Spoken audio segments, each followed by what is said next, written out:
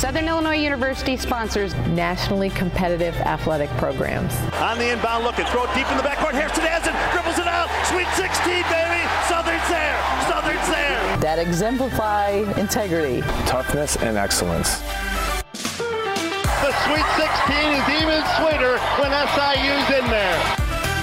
All members of the department work to support Saluki athletes. In graduating and winning championships. And for the first time ever, Southern is a Missouri Valley Conference co-champion in women's basketball. Hey Saluki fans, this is your men's basketball center, Barrett Benson. This is Nicole Martin of SIU Women's Basketball, and you're listening to the Saluki Standards Podcast. And here's your host, Connor Onion. Hello again, everybody, and welcome back. This is Episode 9, Coronavirus Episode 3 of the Saluki Standards Podcast. Softball head coach Kerry Blaylock is on deck, but first, wanted to remind you that today's podcast is brought to you by McAllister's Deli in Carbondale. They're still open for curbside pickup and delivery right now during the coronavirus shutdown. And have you ever tried their 4-cheese melt?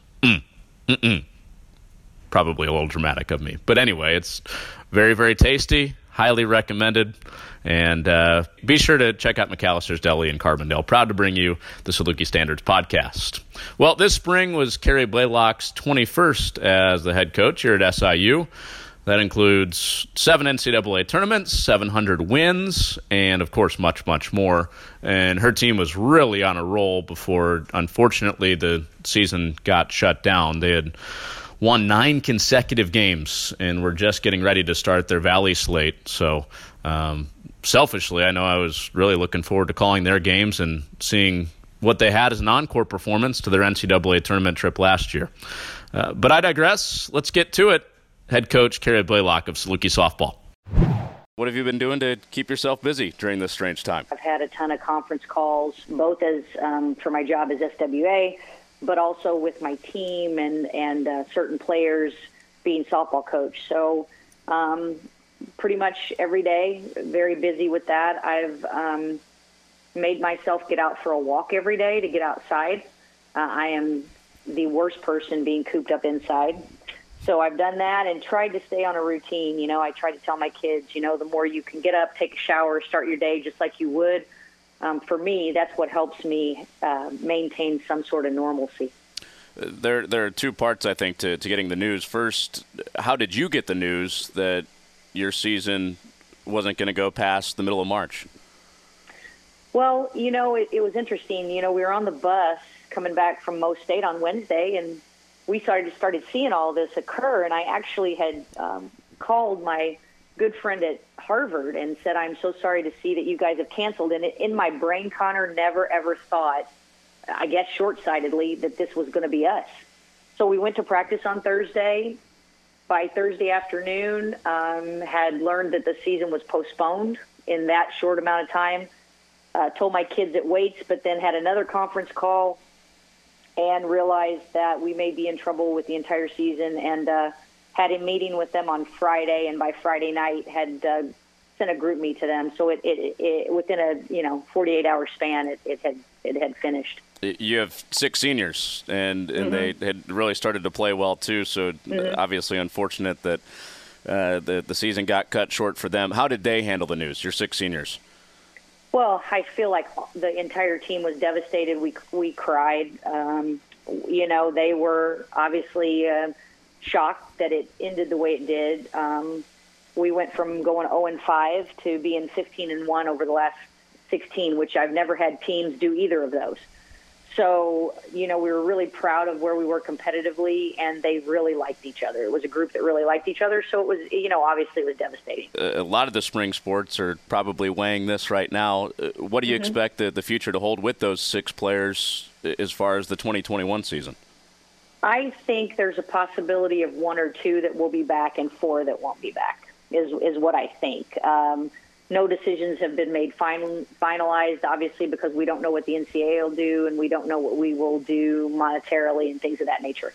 But that's my gut instinct, is that potentially 1 or 2, with 4 not. Sure. What about the freshmen that you have lined up to come in 2021? What could this mean for their future, and how will it impact them? Not a lot, really. They're signed, and we have 6 freshmen and 1 community college transfer.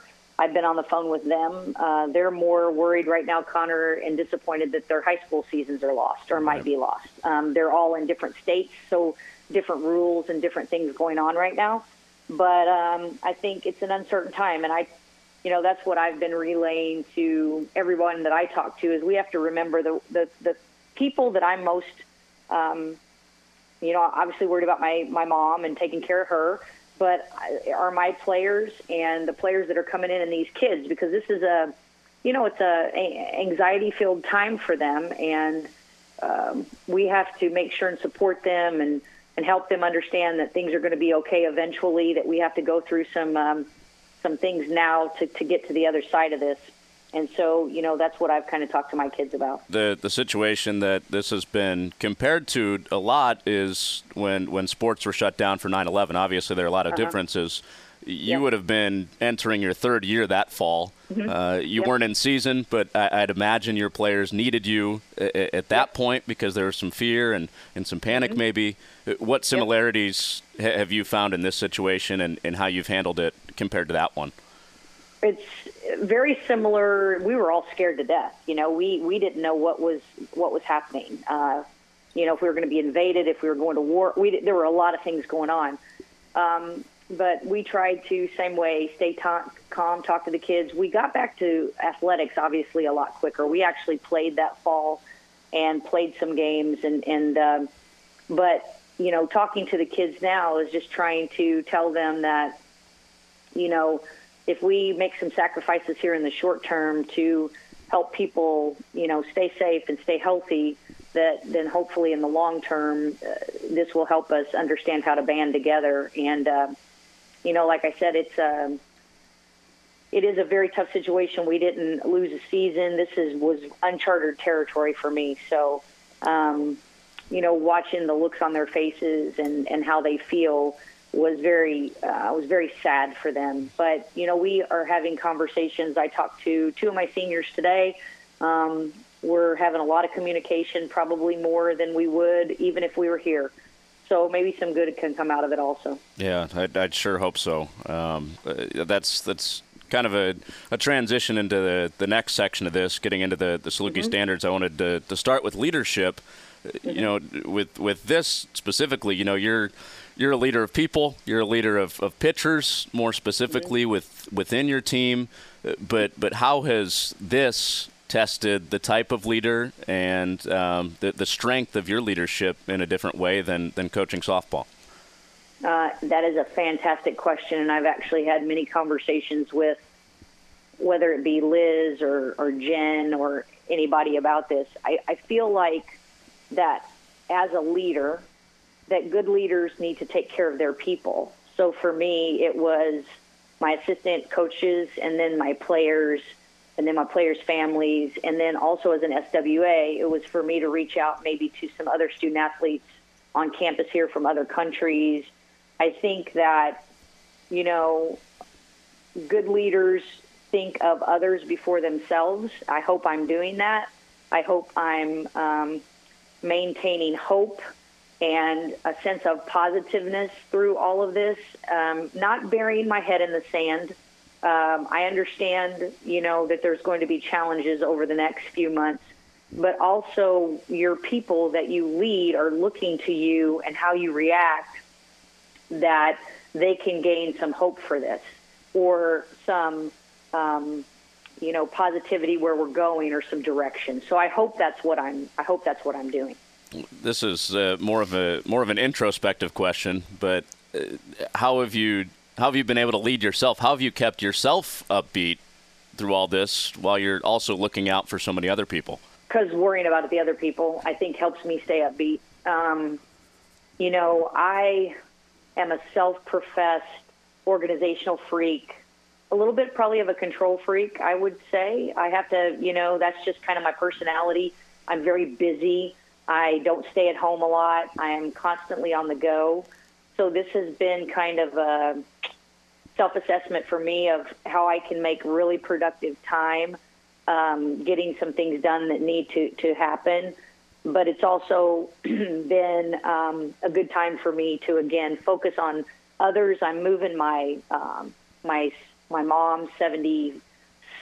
I'm moving her into my house today just because I don't trust her not to go to Walmart or places that, she has kidney disease and a little bit of has had some heart issues. So I'm going to move her in. So we'll see if we can, if we can survive without killing each other, but, doing things of that nature. Yeah. Well, she's probably not used to having you around without softball to keep you busy, right? Correct. Yeah. It's, that part will be very, very interesting. Yeah. You mentioned your mom. What influence has your mom had on your leadership style? Connor, she is the strongest individual. Most probably people who know me know the story, but I lost my dad he was 53 to a very rare disease, and my brother at 51 to the same disease. And so she and her and I are basically all each other's halves for all intents and purposes. I mean, we have some family in the area, but no grandparents, no brothers, no sisters, nothing like that.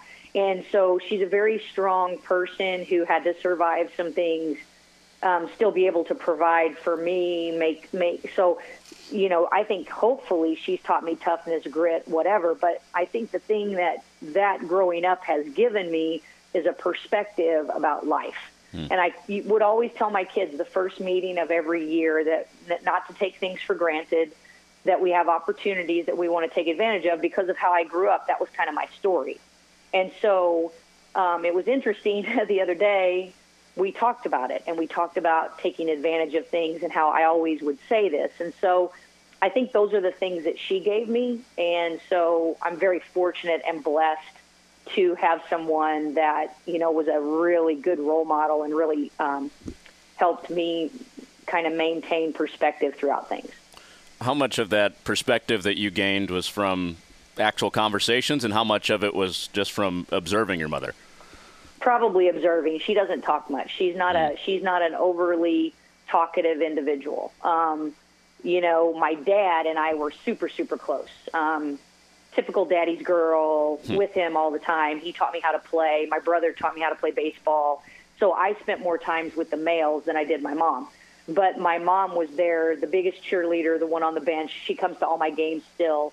But she is way more of a leader to me by example, for sure. Mm-hmm. At what point in your life were you identified as a leader? Or when did you start to feel like you were somebody that could lead people?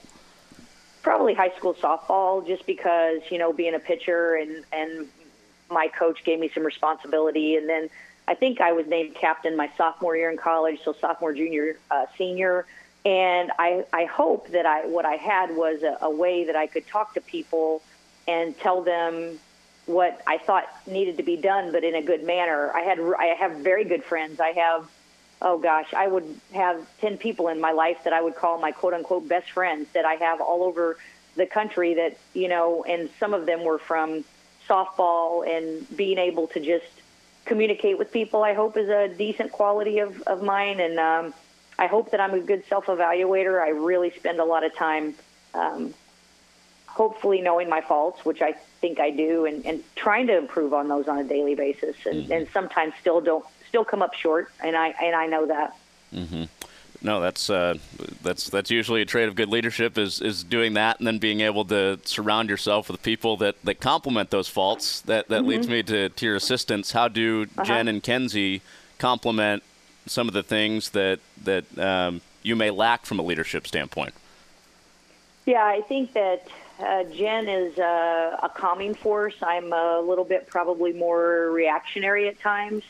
Jen is a thinker and quiet leader, and keeps me balanced and knows me so well that is not afraid to stand up and say, hey, Carrie, you need to think about this. I don't think you're right about this, and can we do something? Kenzie is special because Kenzie allows Jen and I to banter back and forth sometimes and come up with an answer to where we challenge each other. And it may not be, a voice may be raised every once in a while or whatever, and Kenzie gets right in there with it, doesn't get her feelings hurt. she gets a great perspective. I'm blessed. I feel like I've got a phenomenal staff that really, we all know each other and know how to help each other and help the players, more importantly. Mm-hmm. I know you're not afraid to be tough on your players, but they've also described you as kind of a motherly figure and also very supportive away from softball too. How do you pick your spots? When to be a pusher and when to be a supporter? Well, I really try to be a supporter 90% of the time. I'm a pusher on lack of effort. That is really my main thing. If I feel like we have a lack of effort or a lack of focus, that's when I'm going to get aggravated, or a lack of preparedness. Other than that, I'm going to be a supporter 90% of the time, and with this crew, the first 5 days of the season, I wasn't aggravated. It was more encouraging, like, hey, you're not going to go 0-56 here. We can turn this around. And then the last, 16 games, it was keep it rolling, guys. You're doing a great job. And so, I've had conversations with them about, how are you? And just the text that I get back from them, Nicole Johnson, out of the blue, first one, probably a week ago today, text me and how are you, Coach? So I'm just blessed to have just such a great group of kids that we all kind of, care about each other. That's pretty unique, isn't it? Not every Division I athlete is texting their coach out of the blue, just, hey, how are you? No, it's and Nicole wasn't unique. It was if I would text somebody, their next thing was, Coach, how are you? And to me, that's one of the prouder moments I've had through all this is just hearing all of that. I emailed all the parents yesterday, just I want you to know how great your daughters are, and can you please, take care of them, but give them a gentle nudge to make sure their academics are taken care of, or whatever. And I've been hearing back from the parents about, how important it was for the kids and I to talk and what they were thinking. So it's a great situation that we have here, and it's very, very nice. Sure. Let's move on to the second tier, the Saluki Standards. That's okay. Toughness. We touched on that a little bit with your family background, but you've got to win a lot to stay around for 21 years as a head coach, but you've also have to have an element of toughness, I would assume. How do you get over losses? How do you get over a tough loss? Well, it's a great question, and early in the year, Jen had to have the conversation with our kids about the difference in generations and just the difference in people. And so Jen was telling them, like, you guys need to give Carrie a period of time. And so she's a competitor and she hates to lose. So, maybe don't get on the bus and start laughing immediately. Maybe don't get at dinner. Maybe just kind of have quiet conversation and let everybody, because we all don't deal with losses the same. And so we all talked about that, and they understood that what they needed to do was move on. What I needed to do was kind of think about what I needed to do to move on from a loss, and then it was just different. So I hate to lose way more than I enjoy winning, if that makes sense. Mm-hmm. And I think sometimes kids enjoy winning way more than they hate losing. So it's just one of those things where different people are just made differently. Right. And so I probably need to work on moving on a little faster, But it's just, I don't know, it's just being a competitor. Now, I don't yell and scream or I don't have to do all that.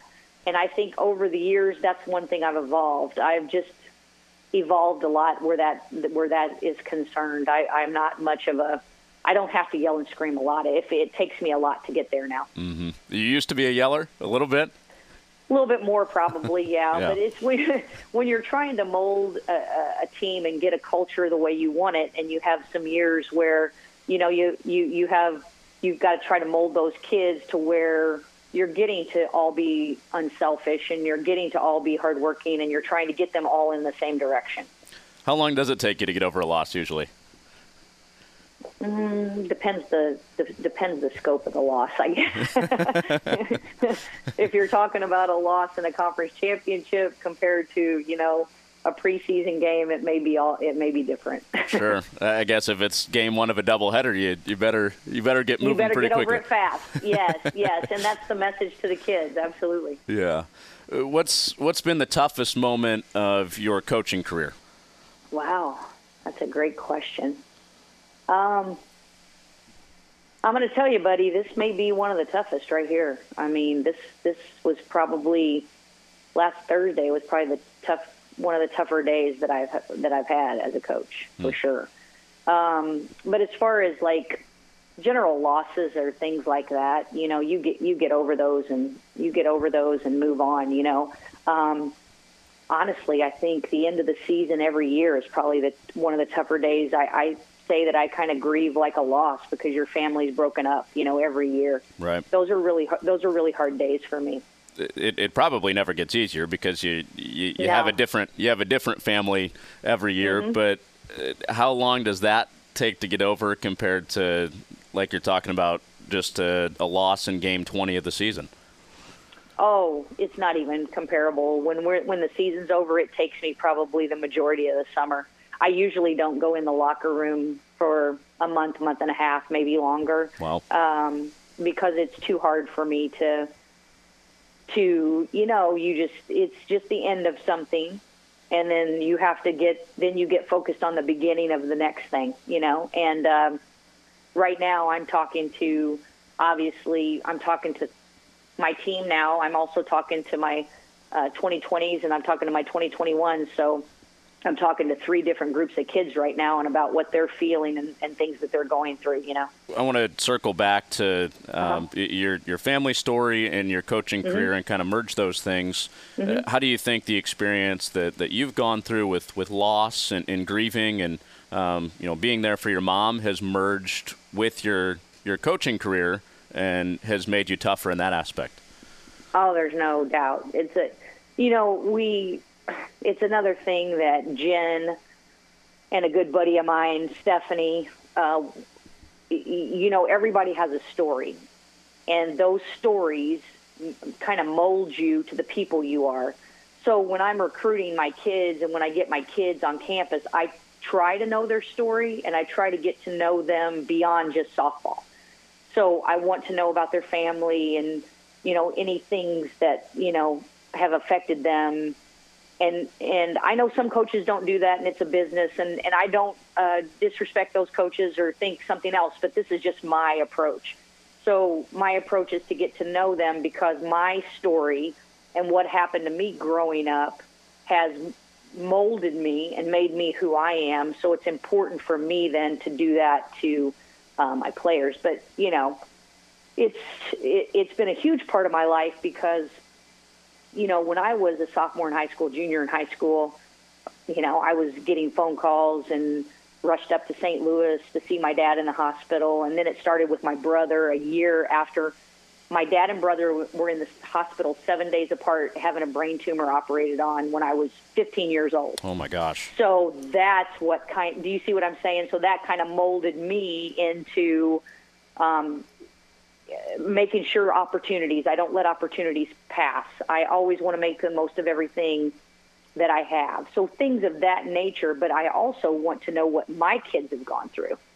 I want to know what my players have gone through to make them who they are. Wow. I mean, you have the initial grief, and then at what point do you think you're able to turn that into something positive on the back end and impact people like you have because of your story?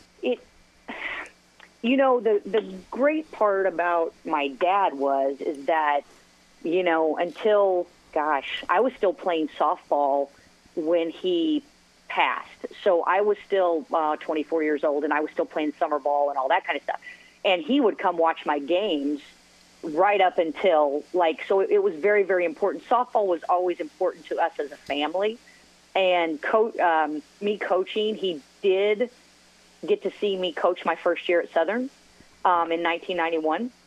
So it was very, very important. So softball was never out of the picture. Coaching was never out of the picture. Leading, being our lives, Connor, my dad and brother both would have surgeries and go back to work. My dad was a coal miner, and my brother worked at Maytag and Heron, and they both would go back to work. So that comes into the toughness part. There was never a lot of kind of, poor me kind of thing. It was like, this is what these are the cards you've been dealt. Now let's go. Right. So that's probably sometimes, this is a fault of mine probably, that sometimes I just want people to be like, hey, let's just go. We can do it. Realizing that everybody's different and things of that nature. So, but I'm getting better about that too, and realizing not all people are the same, for sure. Do you still think about those two every day? No doubt. Yeah, no doubt. Yeah, no doubt. Yeah. Well, thank you for sharing. I appreciate that. No problem. Let's move on to something a little bit lighter. Winning championships. Sure. This should be fun. 2003 to 2007. Those were certainly the beginning of the glory years of your program and your time as the head coach. Let's start with the 2003 Sweet 16. I was reading this story yesterday. You guys are beating Stanford. I think it was 6-0 in the sixth inning, and you turn to your assistant, Buddy Foster, and you just say, "Wow, we're really beating this team that has two Olympians on it." And Buddy says, "Shut up, Carrie. We're in the middle of the game." He did, and I did. I just one thing that he always taught me was, to kind of try to appreciate things as you go along, because sometimes I don't. I'm always looking at the next thing, or how we could be better, how we could do this. And that was one thing that Buddy always would try to do, is get me to enjoy. So I was sitting there by him calling pitches, and I said, "Oh my God, look, Lauren Lappin's out there. She's a Hall of Famer, and look who we're beating." And he said, "Are you kidding me? Shut up." But I was trying to, here we were, little Southern Illinois. And, that year we'd beaten Alabama and lost to them by 1 run. They went to the World Series, beat us in the championship game, beat Stanford. And so I was just amazed and trying to really honestly soak it all in. Did you stop once he told you to shut up, or were you still in awe? I did. No, I shut up. I focused on the game. That's an amazing story. How many moments during that run? That's a historic run. Not only in the scope of Southern Illinois University, but for mid-majors too, going to the Sweet 16. How many moments did you have during that run where you just stopped and did that and said, "Wow, this is happening"? Not a lot. I mean, what a great group. And it wasn't just, it was 03, 04, 05, 06, 07. So we could go through all of those years, and we beat LSU when they were number 5 in the country. We beat, during that run, Auburn, North Carolina, Florida State. I mean, there was a game I'll never forget against Florida State in 07 where the leadoff hitter hit a home run against us. And my first thought was, oh, God, I hope we don't get run ruled. And that was the only hit they got of the game, and we won 5-1, 4 or 5-1. So it's really, memories like that are what I cherish about just the competitiveness of the kids, and what a good group of kids we had. I mean, the success it built, especially those first 3 years, more wins after that Sweet 16 team. How did each of those teams differentiate themselves? Obviously, they had the competitiveness and the drive and the work ethic that was kind of the common denominator, but what was unique about each of those teams individually?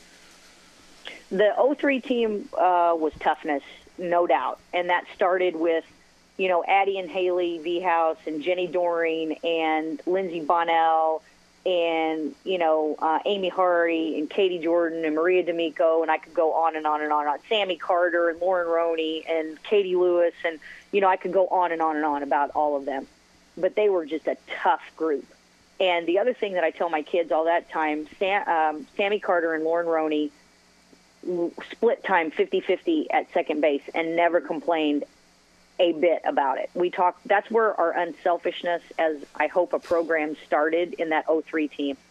And then 04 and 05, you added Cassidy Scoggins to the mix, to the pitching staff, and Addie and Haley were still there in 04, some of those kids. And then in the 05 team, you added some super freshmen like, Becky Wegman, Tiffany Dismore, Lauren Haas, whatever. So it's just, you kind of keep adding people.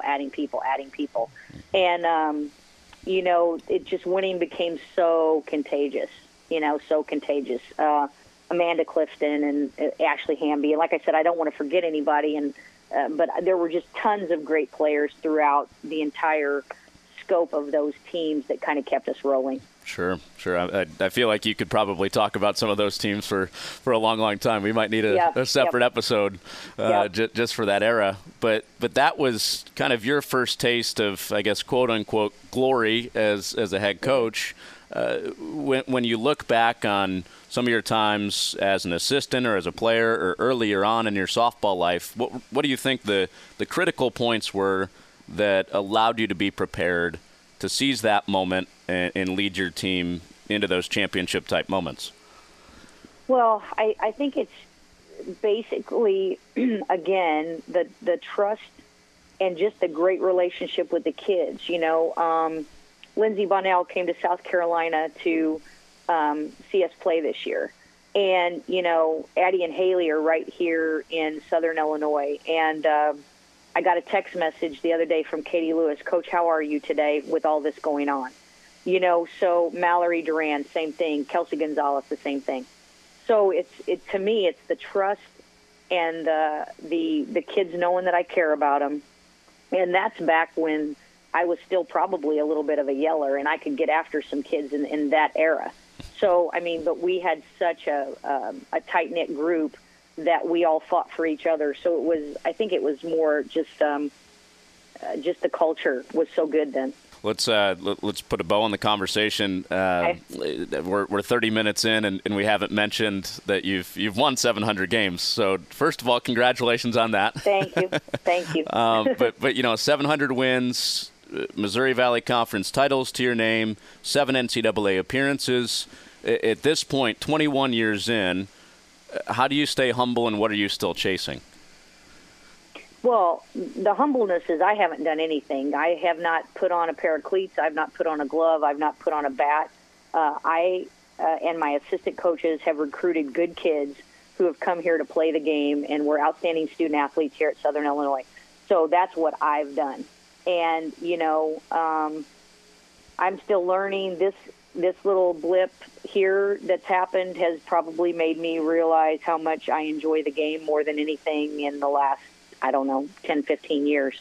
So I just enjoy working with kids. I enjoy trying to help them become better people and work in consort with their parents to help them become better people. And it's just it's been a great profession, and I love Southern Illinois, and I love Southern Illinois University.